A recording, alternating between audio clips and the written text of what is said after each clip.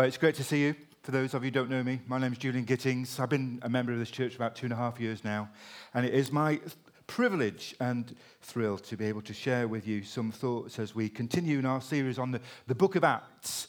So if I can just get this to work now. There we go. Yeah. So today we are looking at Acts chapter 16. So if you've got a Bible on your phone or whatever, or in front of you, you might help to follow that. I always find it helpful, though, to sort of backtrack a little bit and look at the passage before, particularly of those people who weren't here last week. We're just going to summarize, rather than read it, just going to summarize the end of chapter 15, because it connects, obviously, with this passage here. So, Paul and Barnabas have decided, wouldn't it be a good idea to go and visit some of the places that they've been before, some of the places that they've been to preach to before, and see how the new believers are getting along. Sounds like a good plan, doesn't it? Until they decide who they want to accompany with them on their journey. Barnabas wants to take his cousin, John Mark, and Paul is dead against it because John Mark left pretty much halfway through their last journey before. We don't know why, but it was probably that put Paul off from taking him on the journey again. And Barnabas and Paul have a huge row, so much so that they go their separate ways. Paul ends up taking Silas with him, and what started out as one missionary journey ends up as two. I think it's really, really good, isn't it, that the Bible doesn't omit things like this. It makes it kind of real, earthy, based in human experience, that people fall out. And here it is in the pages of the Bible in black and white. So what we're going to do is we're going to read this next chapter, 16, in little chunks, so we get a really good grasp of what's going on. So we'll start with verses 1 to 10 first. I'm reading from the NLT, so if you've got a slightly different version, that's probably why. Paul went first to Derbe and then to Lystra, where there was a young disciple named Timothy. His mother was a Jewish believer, but his father was a Greek. Timothy was well thought of by the believers in Lystra and Iconium, so Paul wanted to join them on their journey. In deference to the Jews of the area, he arranged for Timothy to be circumcised before they left, for everyone knew that his father was a Greek. Then they went from town to town, instructing the believers to follow the decisions made by the apostles and elders in Jerusalem. So the churches were strengthened in their faith and grew larger every day. Next, Paul and Silas traveled through the area of Phrygia and Galatia, because the Holy Spirit had prevented them from preaching the word in the province of Asia at that time. Then, coming to the borders of Mysia, they headed north for the province of Bithynia. But again, the Spirit of Jesus did not allow them to go there. So instead, they went on through Mysia to the seaport of Troas. That night, Paul had a vision. A man from Macedonia in northern Greece was standing there pleading with him, "Come over to Macedonia and help us."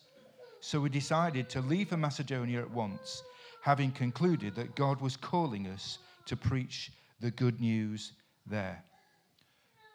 It seems that Paul and Silas had a plan where they wanted to go, but the Holy Spirit had other ideas. He keeps preventing them from going here into this area known as the province of Asia, and also from going northeast to this area here. He keeps sending them west, and they end up here in this place called Troas, a seaport.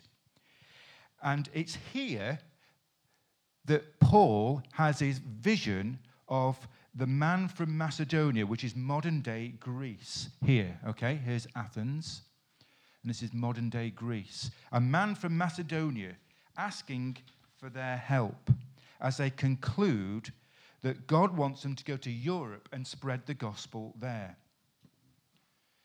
I do a lot of driving with my job, and I hate it when the sat-nav seems to think that he knows a better way of going than I do. He seems to want to redirect me. And I think, oh, don't be silly. It's not that way. Well, it's not that way. That's ridiculous. And it keeps trying to redirect me, reroute me all the time. And its attempts to take me off on a different route. And then I come across a huge traffic jam or another obstacle. And I think, should have listened. But that's no problem for Paul here. I'm sure he had a plan of where he was going to go, but the Holy Spirit seemed to reroute him. He had other ideas. Yet, Paul is not only open to the guidance of the Spirit, he is obedient to his leading. New opportunities lay ahead of them, ones that they didn't expect, to a people they hadn't planned to go to. God was opening new opportunities for them.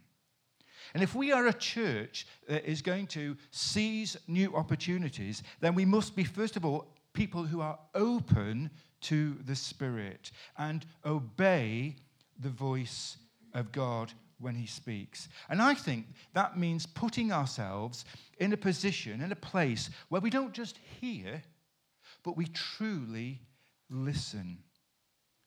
Sometimes our lives are so full of noise that we cannot be receptive to the still small voice of the Spirit.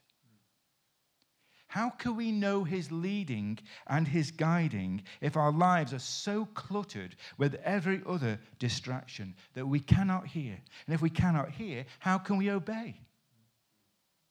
Open yourself to the voice of God. It's time to turn off your phone. Not now, but if you're following on the Bible.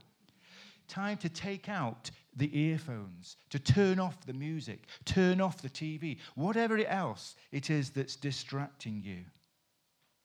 How can we know what new doors the Lord may be opening for us if we don't take time to truly be still and listen?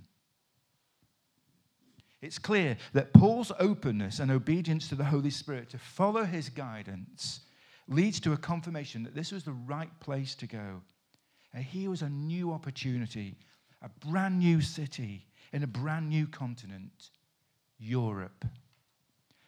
Let's get into the next section, 11 to 15.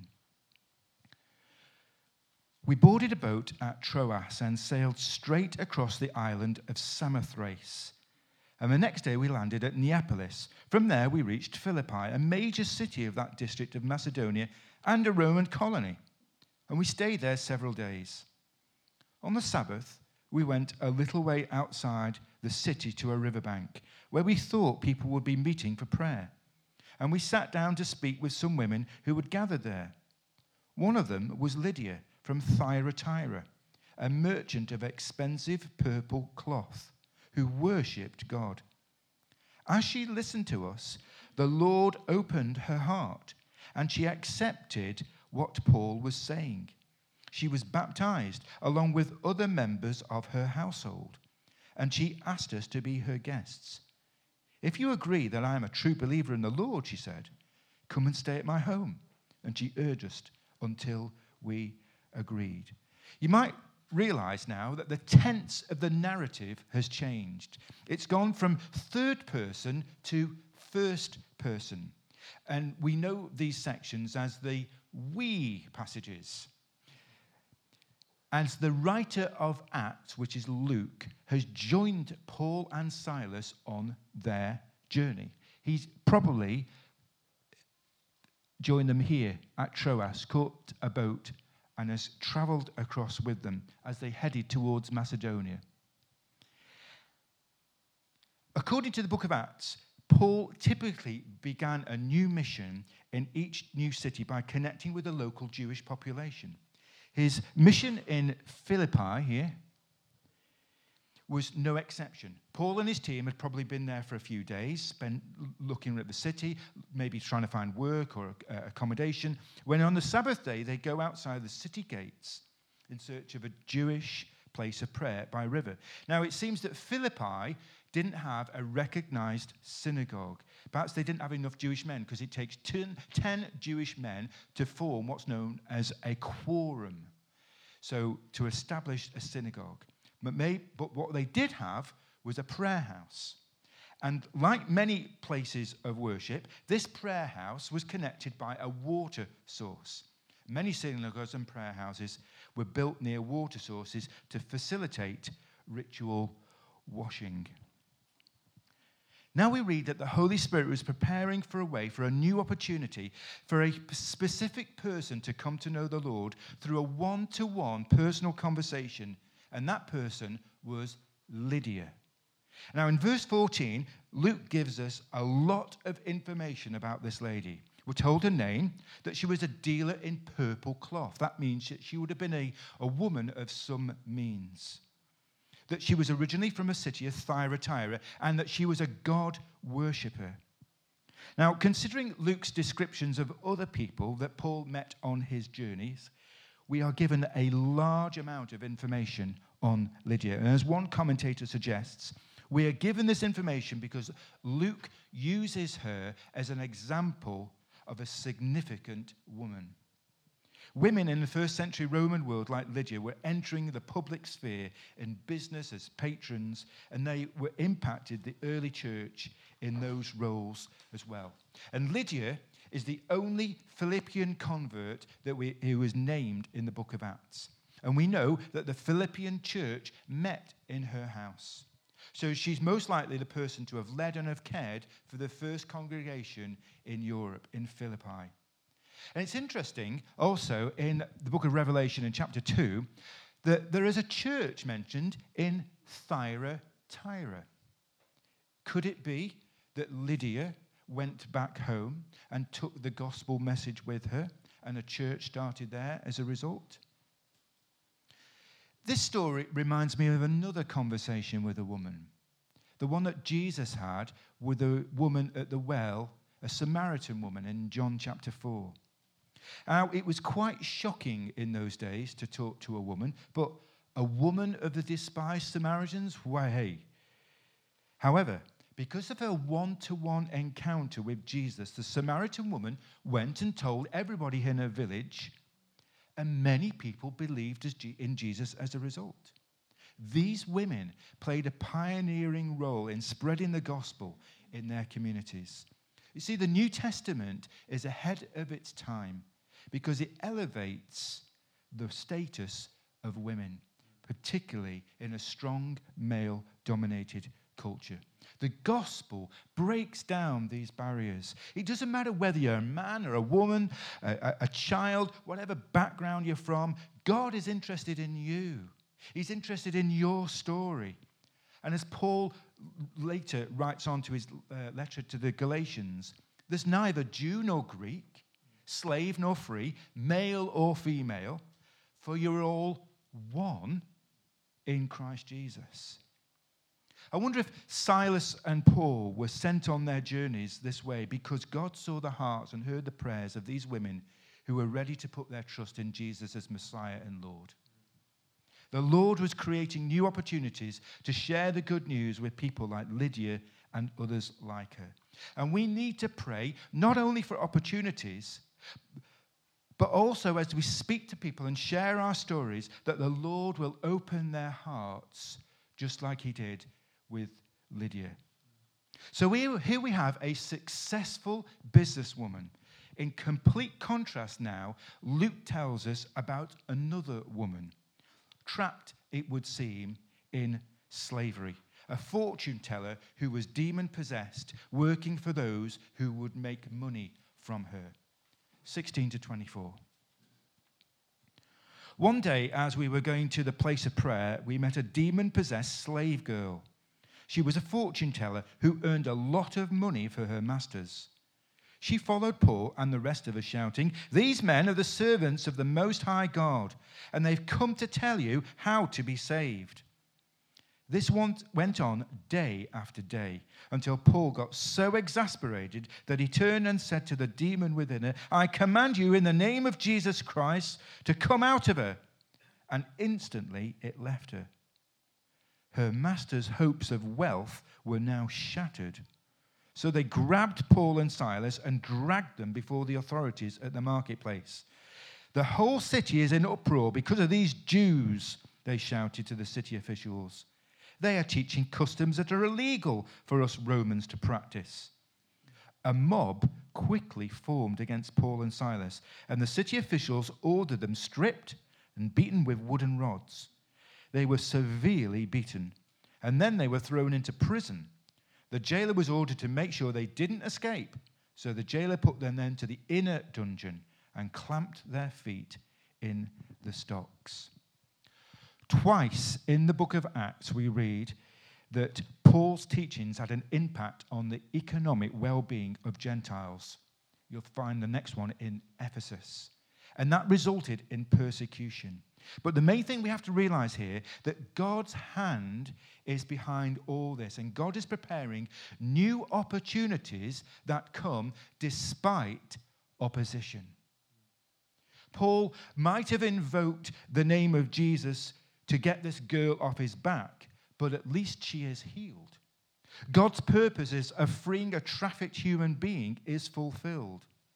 The slave girl in Philippi stands in complete contrast to Lydia.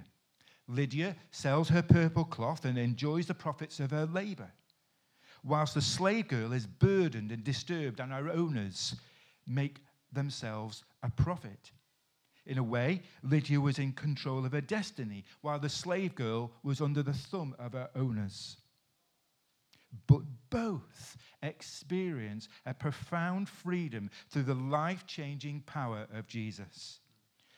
Although we don't know what happened to the slave girl, at least she was free. At least she was free. And as we seek opportunities to share the good news, we will come across the Lydias, and we'll come across the trafficked girls of our world who might seem insignificant to other people but not to God. There are hundreds of trafficked women in our world. And maybe the Lord is putting it upon your heart to be involved and to stop this exploitation. And if the Lord lays it on your heart to be involved in this ministry, I would recommend organizations like Stop the Traffic, Hope for Justice, International Justice Mission, and others. Both the businesswoman and the woman trapped in modern slavery need to hear the good news. But sharing the gospel will not be without its opposition. But we will still see here that the church sees the opportunities despite the opposition. 25 to 40. Around midnight, Paul and Silas were praying and singing hymns to God, and the other prisoners were listening. Suddenly, there was a massive earthquake, and the prison was shaken to its foundations. All the doors immediately flew open, and the chains of every prisoner fell off. The jailer woke up to see the prison doors wide open. He assumed the prisoners had escaped, so he drew his sword to kill himself. But Paul shouted to him, "Stop! Don't kill yourself. We're all here." The jailer called for lights and ran to the dungeon and fell down trembling before Paul and Silas. Then he brought them out and asked, "Sirs, what must I do to be saved?" They replied, "Believe in the Lord Jesus and you will be saved, along with everyone in your household." And they shared the word of the Lord with him and all who lived in his household. Even at that hour of the night, the jailer cared for them and washed their wounds. Then he and everyone in his household were immediately baptized. He brought them into his house, set a meal before him, and he and his entire household rejoiced because they all believed in God. The next morning, the city officials sent the police to tell the jailer, "Let those men go."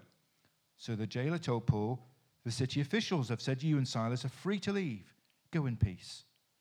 But Paul replied, "They've publicly beaten us without trial and put us in prison, and we are Roman citizens. So now they want to leave us to leave secretly? Certainly not. Let them come themselves to release us." When the police reported this, the city officials were alarmed to learn that Paul and Silas were Roman citizens. So they came to the jail and apologized to them. Then they brought them out and begged them to leave the city. When Paul and Silas left the prison, they returned to the home of Lydia. There they met with the believers and encouraged them once more. Then they left town.